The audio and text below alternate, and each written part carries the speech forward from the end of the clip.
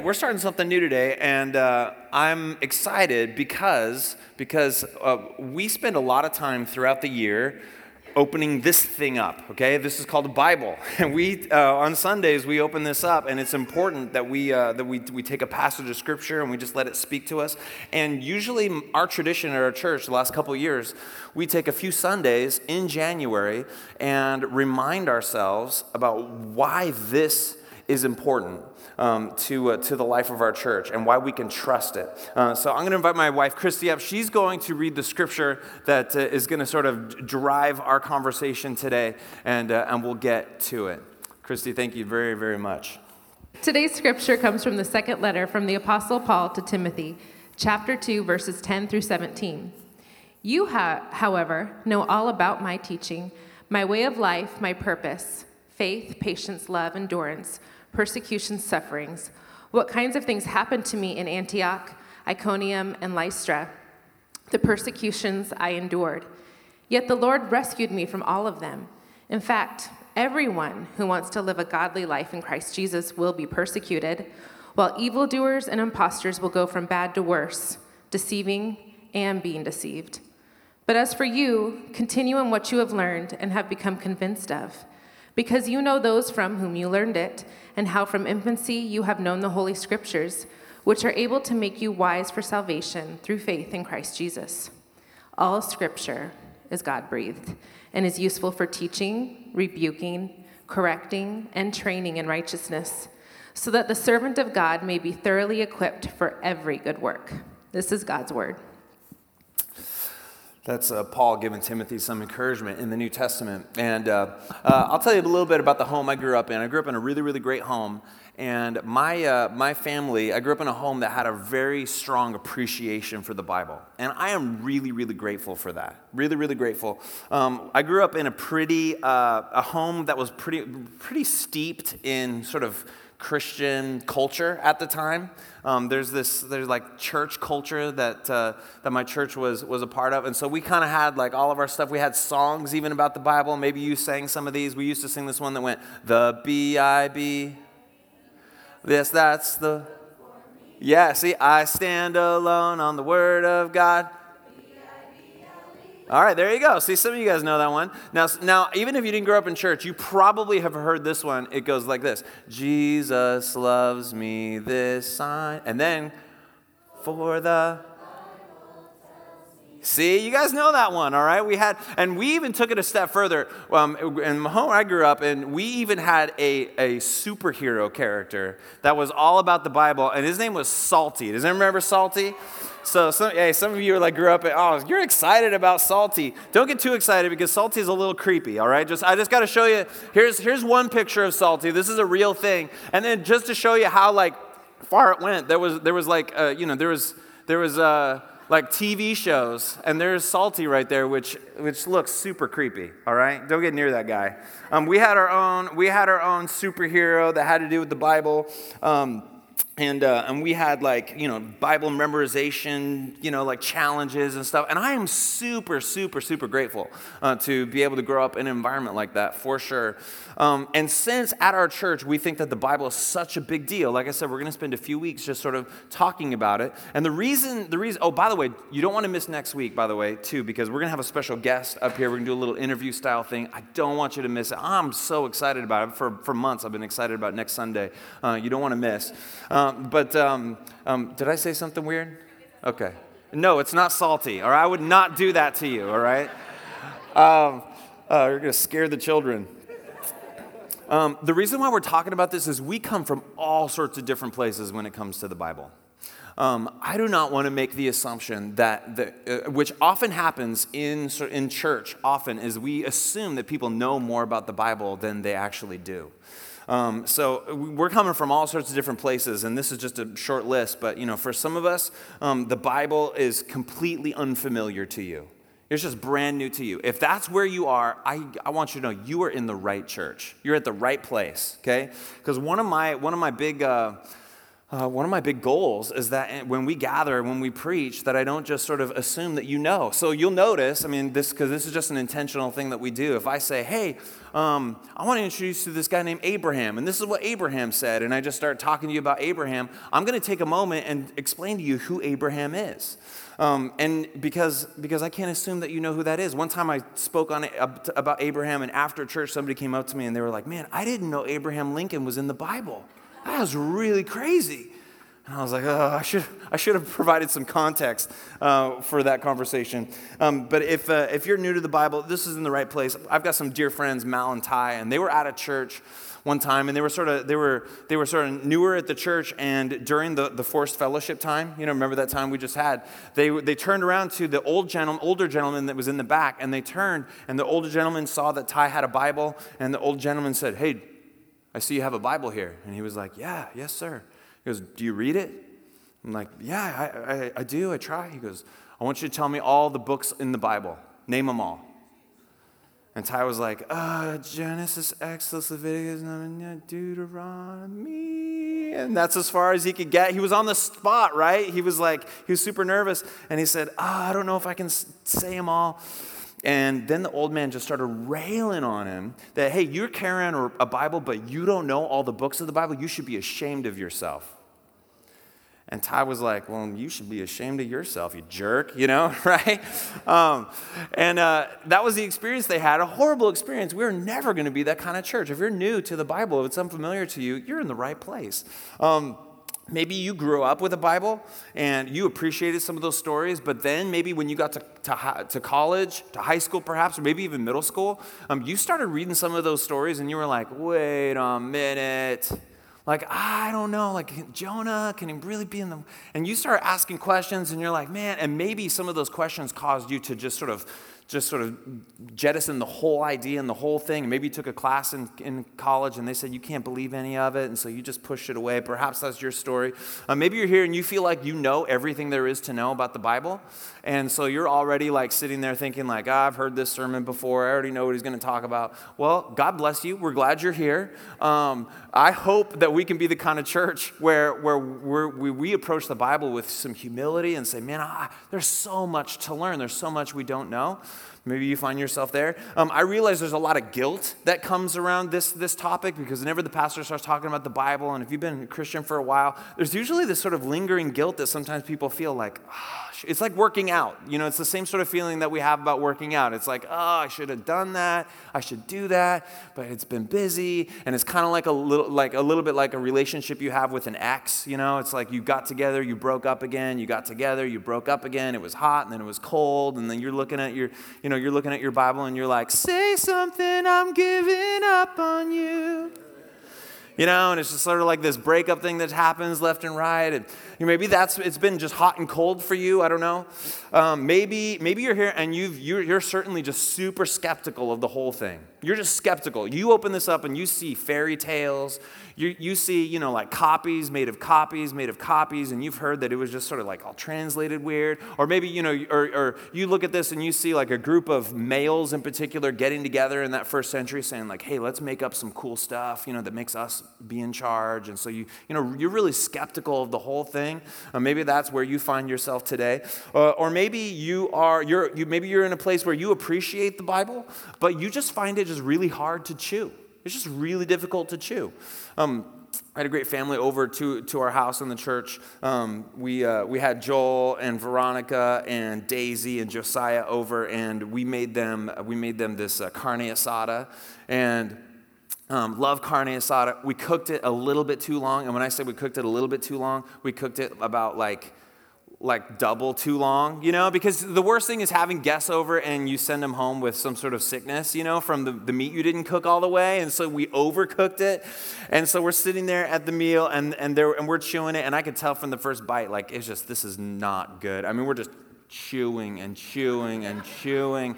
And bless their hearts, they were so kind. I was so sorry, we kind of cooked the meat too long. And the kids are like, no, it's good. And I'm like, oh, you're lying to me. Don't lie to the pastor. I know it's horrible. Maybe that's how you feel about the Bible. You just try to get in here and it just feels like you're just chewing on something. It's just really, really hard. I hope today and next week are just helpful for us. We're going to sort of take a big picture, just kind of look back. Because here's some of my convictions when it comes to the Bible is while many people know some Bible stories, very few people know the story of the Bible. Isn't that true? You know some Bible stories, but maybe you don't know the story of the Bible. And that's a problem because if you don't know the story of the Bible, then it's really easy to dismiss Bible stories. And that's what happens often is people dismiss these Bible stories because there's just sort of a lack of understanding what the story of the Bible is. And my conviction is if we can understand what the story of the Bible is, and not just the stories in the Bible, but the story about how we got our Bible, because, see, your Bible came to you in a different way than the Bible came to the world. Your Bible came to you like on the shelf of a store, or Amazon sent it to you in your house and you opened it up and it was all put together. But this is not how the world got the Bible. There's a really beautiful story about why we even have these things in our hands today. And my conviction is if we could understand some of those things, man, it would grow our appreciation for the Bible, and perhaps it would cause us to re-engage with the Bible that maybe we've tried to engage with for a long time. And that's my goal for these next 2 weeks. If I could just show you my cards, I just want us to re-engage. I don't know where you're at in your story. Maybe you need to engage. Maybe I want to encourage you to engage for the first time, perhaps. Or maybe you've tried the Bible and you've just sort of said, it's too hard. I want you to re-engage. I hope I can do that with you today. Today's might feel a little bit academic because many of you were taught or told that maybe you grew up in a home that said the Bible, yep, it means what it says and it says what it means, or maybe you were taught that, the Bible is, it's true and true all the way through, there's all sorts of Bible like phrases that we use when it comes to the Bible, and I believe that's true. But sometimes when we're raised on just some pithy statements about, that it says it, that settles it, then when somebody comes to you and says, hey, man, this is kind of confusing. It says this in the Old Testament, and then it says this in the New Testament. It seems like there's inconsistencies or, what's going on. And then maybe you have no idea how to answer that person. And all you have in your arsenal is, well, it says it, so I believe it, And that's all you got. And can I tell you, that's not enough. That's not enough in our culture today. When people have real questions about the Bible, when people are wrestling with real stuff in here, it's not enough for us to just say, well, it means what it says what it means. Just read it. No, it's deeper than that. We got to be able to help people. And so I hope that I can be a help to you. And so this might feel a little bit academic, but listen, this is a little bit like an intro to the Bible class. And there's a lot of people that spend 10 weeks and $5,000 to take the same class that I'm going to do with you in the next 20 minutes. All right. So I think it's a really, really good deal. Amen. All right. Good deal. So a couple of things. First of all, just bottom level with the Bible. Here's what you got to know is Jesus didn't write the Bible. He didn't write the Bible, okay? In fact, Jesus, we don't have a record of him writing anything. In fact, there's one place in the Bible where Jesus is recorded of writing something, and he's writing something into the ground. And even if you look in your Bible, that section in your New Testament has a note on it that says, hey, this little section of Scripture might not have been included in some of the earliest documents. So we've got Bibles that let us know if there's even a couple different passages that might not be, might have gotten perhaps added later. And that part where Jesus writes something in the ground is in that section. Jesus didn't write the Bible. And that's a surprise to a lot of people because we picture that, Jesus came to the earth and he sat down and he wrote this and he gave it to us. But the Bible is actually much more diverse, much more interesting, and much more complicated than that. The Bible didn't come to us by, like God sending golden tablets down, invisible golden tablets where you can only read with certain glasses or wearing a certain top hat. That's another religion, okay? That's the Mormons, okay? So that's not how we got our scriptures, okay? It's way, way different. Here's how we got the Bible. Big picture, okay, I told you it was big picture, is the Bible starts, so Genesis 1, God creates everything. He creates humanity, and he says, I'm going to give you a good world. Here's just one thing. I need you to trust me. I just need you to trust me that I can define good and evil for you, and that you aren't able to do that perfectly for yourself. But Adam and Eve at the beginning, our representatives, they said, just like our hearts still say today, you know what, God, we feel like we can do a good job of defining right and wrong for ourselves. And so they sort of took that fruit and ate it. And that was like really symbolic of saying, God, no, we're going to be in charge. And so at that point, the world gets broken and tattered, and this is just where sin enters into the world, this rebelliousness in our hearts against this God. But God's not done. There's consequences, but he's got a plan. And what he's going to do is he's going to raise up a people amongst all the people of the world. He's going to raise up a people and say, I want you to be my special people. I'm going to reveal myself to you in a special way. I'm going to be your king in a special way. I want you to march around this earth in a special, unique way where the rest of the nations are going to see what I'm doing in you, and it's going to be the way that I'm going to redeem the world. And that's where the Israelites came in. Abraham and Isaac and Jacob, and those stories in the Old Testament are telling us those stories about God working with them, and they were knuckleheads so much of the time. And that's why when you read the Old Testament and the New Testament, you see yourself in them, because you can just see the pride and the rebelliousness and the human relationships that are broken and tattered. But God's got a plan. And then the Old Testament ends on a cliffhanger. It ends with this promise that someone's going to come and make it all right again. Somebody's going to come and do the thing that needs done for us, the thing that we couldn't do ourselves. And it ends on a cliffhanger. And then Jesus shows up several centuries later, and Jesus makes this claim. He says, I'm the one. I'm the one that all those scriptures are pointing to. Here I am. I am going to take the story forward. And Jesus takes the story forward. And they think he's the new king, and he is the new king, but he does this crazy thing. He dies on the cross for our sins. They are shattered men and women. They can't imagine that their king would die on a cross. But then 3 days later, they see him alive again and starts a revolution. The ancient world changed overnight because people were walking around Jerusalem saying, I saw Jesus alive. And that was the beginning of the Christian movement. Now many of them Jews, now become Christians. Now they're reaching out to these Gentiles. The Gentiles are the non-Jews. And now suddenly the world is getting a taste of this Jesus is truly, he's God, and here's what he did for us on the cross, and he rose again. And the news spreads and spreads, and churches get started. And so these apostles, these eyewitnesses of Jesus, they start writing letters. Paul in particular, this apostle Paul writes these letters to these churches and sends those letters out. And eventually, after centuries, and we'll talk a little bit more about this next week, after a few centuries, those letters and those ancient writings from the Old Testament, they get put together and they get put into this for us today. Whew, that's like, look what I just did right there. I just told you the story. Okay, now let me show you some of these books. Now, these books that we have in the Bible, they're written over about a 1,000 or 1,500 year period by 44 different authors, which is incredible, and they all get compiled, and it goes into the Old Testament and the New Testament. So this is a list of the Old Testament books and the New Testament books. There's 66 of them in total. It's kind of strange. We call it Old Testament, New Testament, but I don't like calling it the Old Testament because Old Testament makes it sound like it's old. We've got the new, so we don't need the old. So they didn't really call it the Old Testament. They called it something different. They called it the law and the prophets. That's what they called it.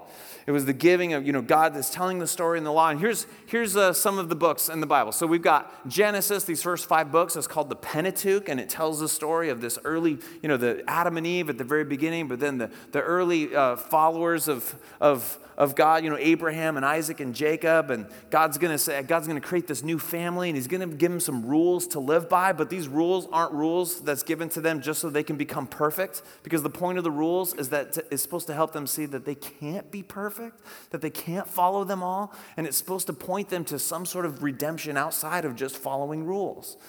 And then it goes on, and some of these next books are a lot of different great stories about some of these early the family of God, the Israelites, and them marching through the land, and then Job and Psalm, Proverbs. These are wisdom books, so these are very poetic books.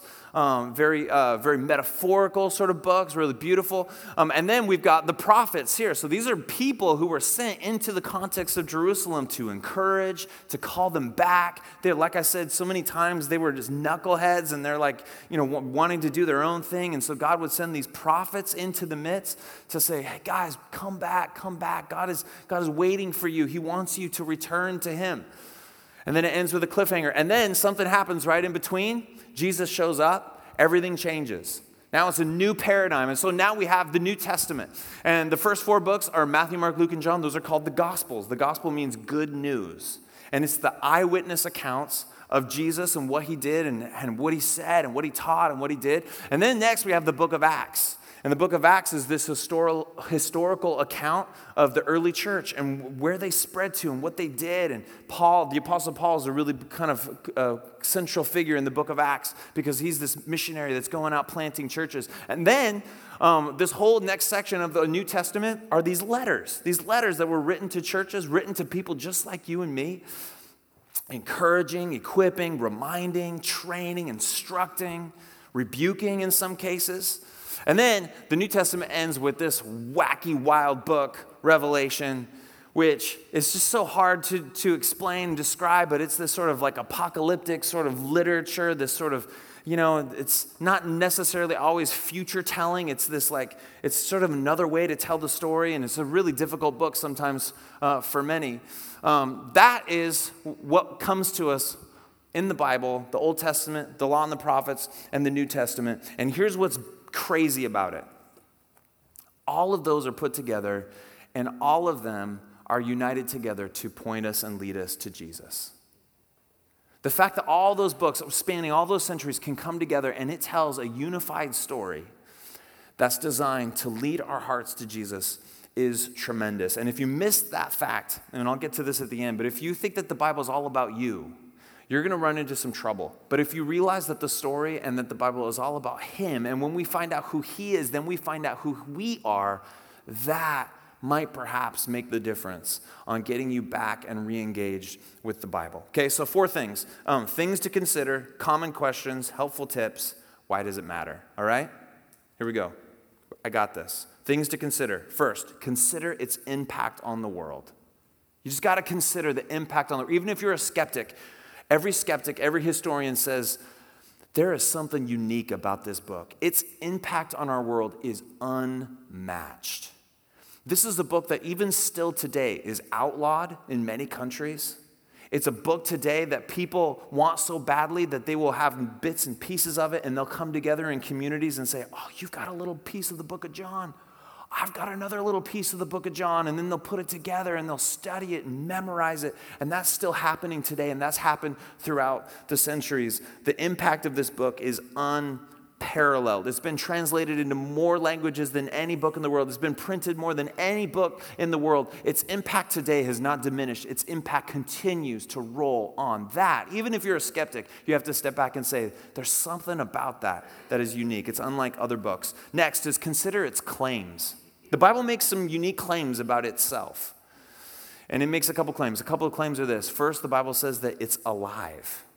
That it's alive. There's a lot of really great books out there. There's a lot of classics, right?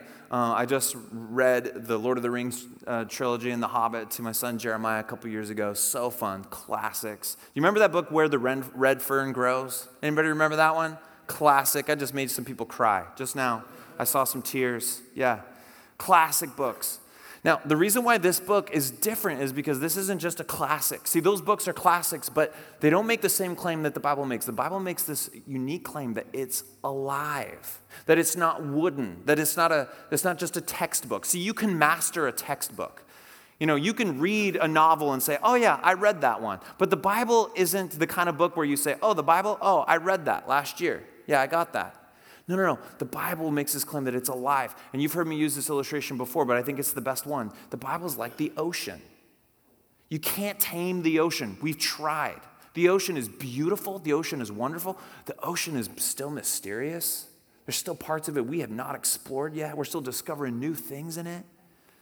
And the Bible's and the ocean's moving. You jump in and it spits you back out again, just so you can dive back into it again. And the Bible is a little bit like that. It's alive. In some ways, the Bible's reading you as much as you are reading it. Another claim that the Bible makes about itself is that it illuminates. It illuminates. The crazy thing about this book is you open it up, you read stories, and suddenly you're seeing yourself. Suddenly you're confronted with things, and you start thinking about it, and You have these moments where then suddenly you see some things that you didn't see about your own heart before. It reveals kind of what's going on in the world. It reveals like how you're chasing after money, and then you read this and you realize that, man, money is not going to get me what I think it's going to give me. Or you read some stuff in here about lying, and then you realize like, man, I get really angry when people lie to me out there, but really I realize that nobody's lied to me more than I have. And we realize that we are experts at self-justification. I can justify any behavior at all. Are anybody else really good at that like I am? We're human beings. We are so good at justifying every behavior, justifying things and putting things in just the right light so that I come out smelling like a rose and I'm the good one and they're the bad ones and all that. We are so good at that. And the Bible just cuts right through that. And I use the word cut because that's my next point. The other thing that the Bible says about itself is that it's sharp. It's sharp. It uses the language of sword. It's a sword. Now, unfortunately, the Bible's been used as a sword throughout history, but not in a good way, in a destructive way. The Bible's been used as, hey, look at this book, and this book is anti-you, and so we're going to use the sword, hi-ya, you know? We're just going to, like, this people group and this people group, the Bible's been used like that over centuries. The Bible gets used like that in relationships today. Husbands and wives in marriages, we read it and we're like, oh, my wife should read this verse. Oh, yeah. Here, wife, hi-ya! You know, we're like using it on other people. Kids, look, obey your parents. See, it's right there. We love to use it on other people. But what we miss often is that when the Bible says it's a sword, I love this. I find it so helpful. It says that it's a double-edged sword. You know why I love it? Is because it cuts both ways. It's supposed to cut both ways. In fact, if you don't let it cut both ways, and if it only cuts this way, then you're reading it wrong. Then you're interacting with it wrong, because it's supposed to cut this way. In fact, it's supposed to cut this way first. We read it and we get transformed. We don't use it to make everybody else, come in line with it. No. We read it so that we can apply it. And when it happens that way, it's so much better. And it's sharp. It cuts. Peter, in the book of Acts, he preaches a sermon, and it says that they were cut to the heart. They heard his words, and they were cut to the heart, and they said, what must we do to have this, to have life and life to the full? And he tells them, and the Bible will do that. It makes these incredible claims about itself. Here's some common questions. Common questions would be, what do you do with the disturbing parts?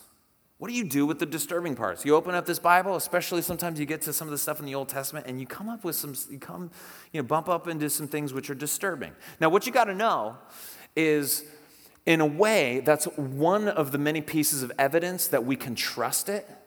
Because if you have a Bible that never disagrees with you, then you actually have something of your own making. It isn't actually real. You know what I mean? Like if you got a marriage, or if you got a spouse that never disagrees with you, then you don't really have a real relationship, do you?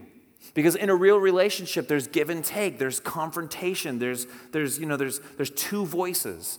And so the fact that we bump into stuff that's can be sort of disturbing to our culture is actually one of the evidences that, man, this is actually saying something. It isn't just agreeing with everything we already believe. But what do you do with some of the disturbing parts? And there are some. There's some big questions. I've been doing this a long time, and I'm still coming to the Bible sometimes and saying, man, what do I do with this? Man, I need to read more on this. I don't know how to explain this to someone because I don't even understand it from my own heart. So I'm always bumping into stuff like that. But here's some help, okay? Here's some help. What you got to realize when you read the Bible is there are some things that are prescriptive and some things that are descriptive. Some things that are prescriptive and some things that are descriptive. This might be really helpful because sometimes you're reading here and, there's some parts that you'll bump into that are prescriptive, meaning they're prescribed for them and for us, that there's something that we're supposed to do. But then you bump into other things that they're not prescriptive, they're descriptive. They're just describing what happened, not what should always happen. Does that make sense? And so I'm unveiling to you just one of the big challenges in biblical scholarship. This is the challenge. And there's actually some big words for it. The first one is this, is the trick is when you read the Bible and you got to read it in the lens of then and there and them.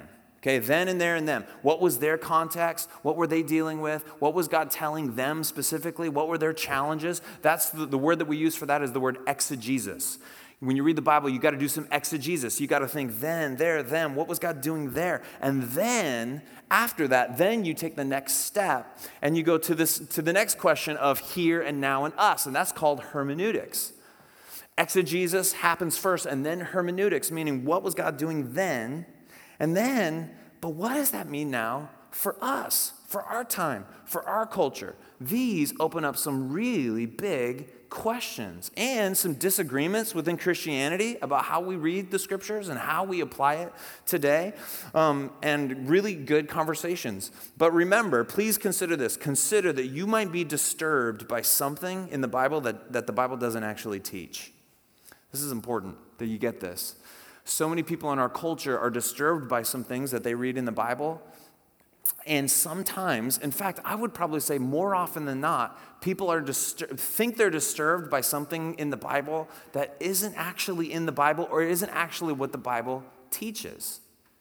And I hear this all the time. I'm on a couple college campuses, and I love ministering in a college town. So college-age people are like my people, and usually in college age, you're starting to ask these big questions, and you'll bump up against people that are like, hey, isn't the Bible, I heard the Bible's anti-women. Isn't the Bible like anti-women? It's like, male-dominated, it's anti-women. And what you got to know is, no. The Bible, out of any ancient document, elevated the position of women. In that day, what it has to say in there was revolutionary. Revolutionary. And still is revolutionary today. I heard that the Bible was anti-sex. Isn't the Bible anti-sex? I've heard that. No.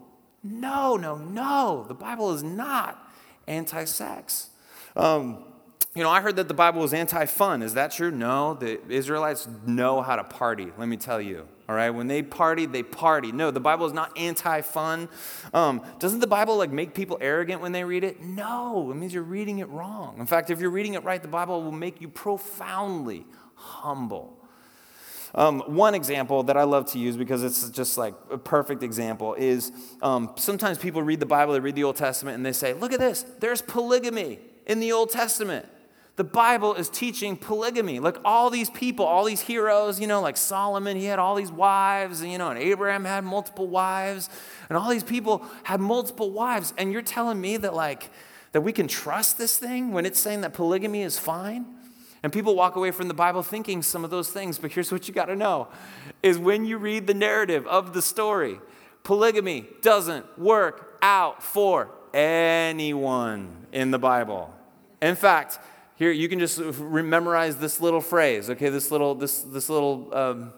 rhyme.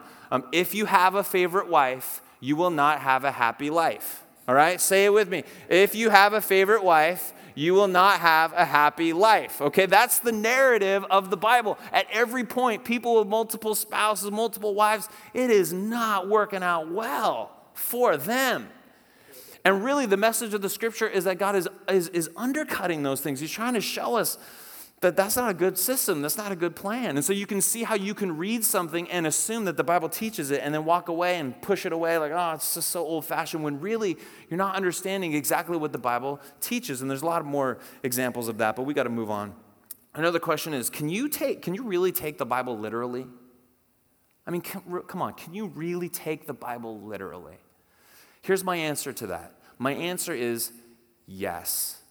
Yes, absolutely yes. Some parts are literally eyewitness accounts, and some parts are literally metaphor, and some parts are literally apocalyptic in nature, and some parts are wisdom books, like Proverbs, and some parts are there. You have to take into account the genre. Can you take the Bible literally? Yes, depending on the genre that you're reading in the Bible. Yes, you take it literally. So when it comes to the New Testament, for example, the Gospels, Matthew, Mark, Luke, and John, those are given to us as eyewitness accounts, meaning that we are supposed to read them as eyewitness accounts. Okay? And then you get to the book of Revelation later on, and you're like, whoa, this is in a different category right now. I mean, now you just realize I'm reading something different here, and you have to apply it different. You have to ask different questions of it. Yes, we can take the Bible literally. What do you do? This is the last question I've got. What do you do with the inconsistent parts? What am I supposed to do when I come up with inconsistencies? Now, when people ask me that question, I try not to be like cheeky, but I usually ask, hey, tell me, what inconsistency are you talking about? Can you show me? And usually it's like, there's like that one part, I know there is, right? Or like I saw that History Channel show and it said that there was a lot, And so a lot of times people don't really quite know what inconsistencies there might be. But eventually, sometimes you'll get somebody who says, yeah, I've got a couple examples, show me. And, you got to listen to those questions. You got to wade in and like, man, I don't know. But I found this to be helpful here's a good principle, is God, when it comes to the scriptures, God accommodates for our capacity. He accommodates for our capacity. So for instance, if you have a 5-year-old and a 14-year-old and a 23-year-old pre-med student, and they all ask the same question, where do babies come from? You are going to answer the question differently for the 5-year-old than you are for the 14-year-old, and you're going to answer the question differently for the 23-year-old pre-med student, right? And nobody's lying. Nobody's telling untruths, but you accommodate for the capacity of the listener, of the hearer. And so, so there's different audiences, and sometimes you'll read in, Matthew or Mark or Luke, and they have different accounts, and it's like, wait a minute, it says that they went to the boat, but then this one, it says that they were on the beach, and wait a minute, there's an inconsistency. But you got to realize they're telling these stories, they're talking to different audiences, and it's amazing the harmony that comes together through all these stories. Just something to think about. Here's some helpful tips. I said at the beginning, I'll say it again. Remember that it's primarily about him and not about us. It's primarily about Jesus. It's designed to lead us to Jesus. It's not primarily about us. If you read the Bible on what things do I have to do to be good enough, what knowledge do I need to gain in order to be smart enough, you're always going to feel like the Bible's crushing you and not helping you. But when you realize that the Bible is designed to point our hearts to Jesus and point us to the grace that he gives us, suddenly it opens up brand new worlds for you. If you read the Bible and you think it's all about you, what you'll have a tendency to do is read the Bible and treat it like a magic 8-ball. Do you remember those? Remember the magic 8-balls? You like took it and you're like, am I going to go out on a date tonight? Most likely so, right? And so many people treat their Bible like that. If you think it's all about you, then you'll have a tendency, to like, all right, should I marry her? All right, should I marry her? 1 Corinthians 7:28. But those who marry will face many troubles in this life, and I want to spare you this. Oh, man. Oh, okay, fine. Should I go to that frat party? Should I go to the frat party? Okay. Okay. Habakkuk 2:16. Drink and let your nakedness be exposed. How about, should I send our kids to Bethel or 4J? Should I send our kids to Bethel or 4J? We'll see. Amos 4:4. Go to Bethel and sin. It's in there. Okay, Bible, what's most important in life? Most important in life, tell me. Ecclesiastes 10:19. A feast is made for laughter, wine makes life merry, and money is the answer for everything. Oh, so these are real verses, guys. I'm not making this up. Is it okay to smoke pot? Is it okay to smoke pot? Well, okay. I heard some oohs and ahs. People are like, where's he going with this? Is it okay to smoke pot? Genesis 1:29. And God said, behold, I have given you every herb that is on the face of the earth.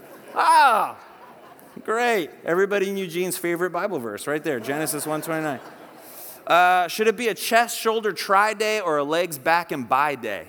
Chest, shoulder, try, legs, back, and bi. What kind of day should it be at the gym? 2 Corinthians 6:14. Do not be unequally yoked. Last one. What should I do on this math test? All right, what should I do next on this math test? What does it say, Bible? Genesis 9:7. And God said, go forth and multiply. Thank you.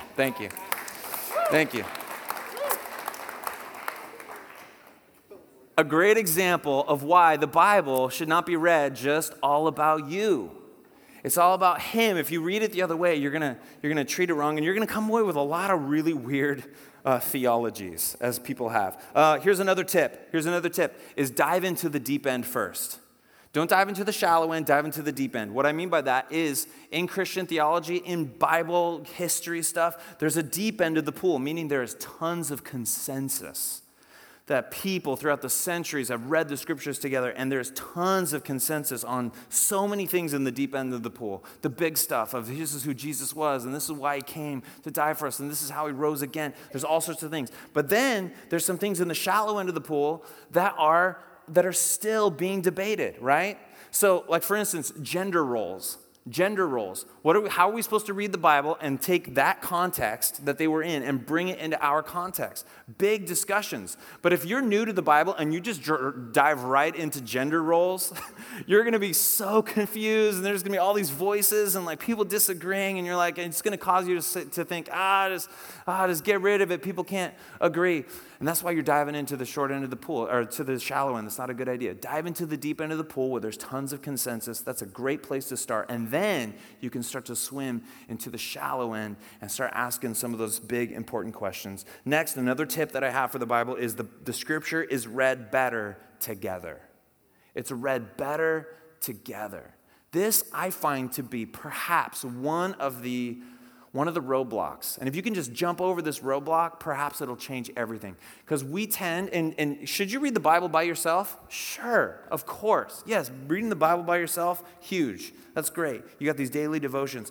But sometimes I found, as a pastor for doing this for a lot of years, I find that when you just try to do it by yourself, man, you just get distracted, and then you start like, oh, I need to get milk, don't I? Oh, I need to go get milk. And then your brain starts going over here, and then you try to, and you're just like, I don't get it, and then you flip, and then you go back to that same part of the scriptures that you do know, like David and Goliath, So you end up reading David and Goliath all the time because that's like the part that you get. And it just becomes like this humdrum thing. If there's a really great piece of advice, if you're starting new, is the scripture is read better together. Sometimes just getting it with a group of people and reading the same passage of scripture, and then you're just like asking questions about it and talking about it. It just makes the scripture come alive. Every Wednesday morning, there's a group of us guys at the Muffin Mill, 6:30. By the way, everybody, all the guys, you're invited.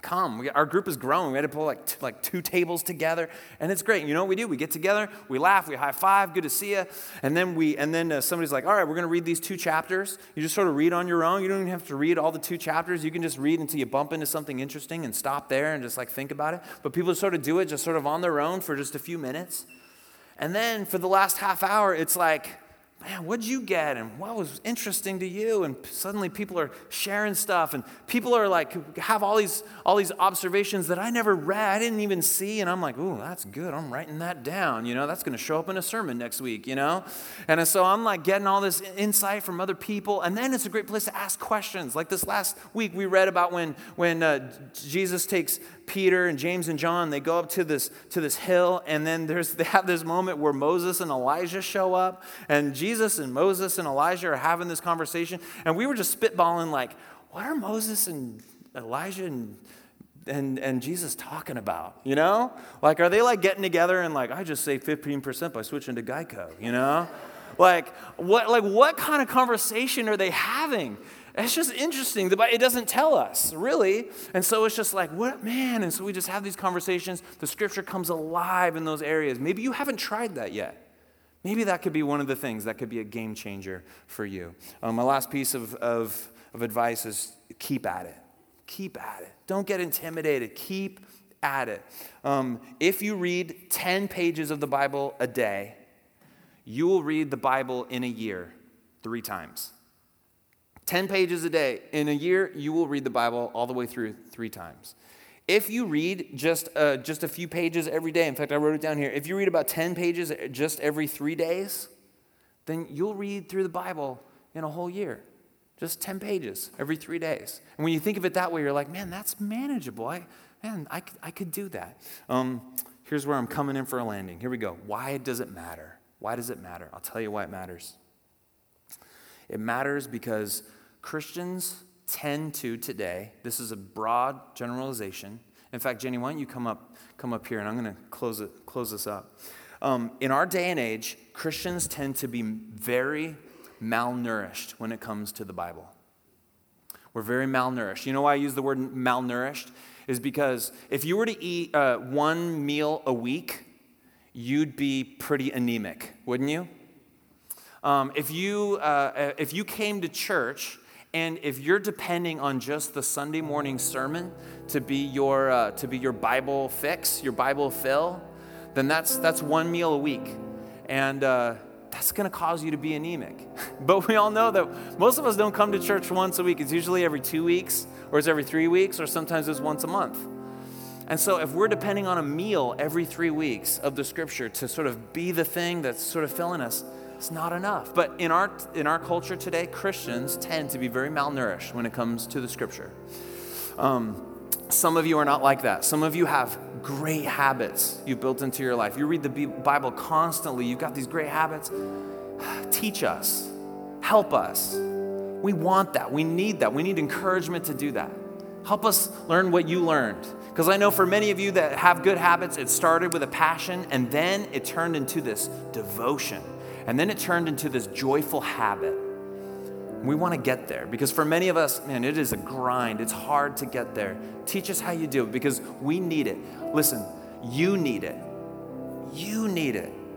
You need the Bible to get down underneath all the stuff that you think that you know about yourself and the things that you know about what you think you know about this world. And the Bible's going to illuminate. It's going to cut. It's going to be alive. It's going to work its way in. And it will change you if you let it. It'll lead you to Jesus. It'll lead you to the one that you ultimately need. You need the scriptures in you. Not only do you need it, but the world needs us to be in the scriptures. The world needs us to be. We believe that Jesus and his message and that his word, that it's the truth, it's the living water that the world needs. We believe that it's the hope. That's the only hope for wars to cease, that it's only hope for true forgiveness to be extended. And so Christians, the world needs us to take it, to apply it, to let it be a part of our lives. And then last, you know who else needs us to be in the scriptures? Your kids need you to be in the scriptures. Your kids need you to. Because if you're trying to get your kids to value the Bible, but they don't see you valuing the Bible in your daily routine, in your life, whatever your life looks like, if they're not seeing it in you, it will be an uphill battle for you to get them to trust and believe and build their life on it. And so what are you doing? Because mark my words, your kids are being discipled by something. If they're not being discipled by you with a Bible in your hand, then they're going to be discipled by Netflix and by an Xbox or by a PlayStation or by the other kids at school. They will be discipled by something. And so we as parents, we have the opportunity to disciple our kids with the best thing, with the only thing that will really transform their hearts. We need this. We need this. So get re-engaged. Get re-engaged. Next week, we'll take the ball down the field a little bit. I'm excited for this interview we're having, not with Salty. All right, I wouldn't do that. But come back next week. But hey, this morning, just as we're about to leave, hey, man, what if you got engaged for the first time with the scriptures? What if you just try it? Start with the book of John. That's a great place to start. Just start there. Don't start in Leviticus. Please, don't do it. All right? You'll be so confused. You got questions? Did you know that this is the perfect community of people just to wrestle with scripture stuff? I'm actually surprised at how little theological questions I get. Which is, hopefully that didn't sound mean or something. I'm just like, but I'm surprised that sometimes I don't have more sort of like, man, what does this mean? I'm wrestling with this. Those are great conversations. Let's go there. Let's talk. Let's wrestle. Let's engage with Scripture. Get engaged to the Scripture.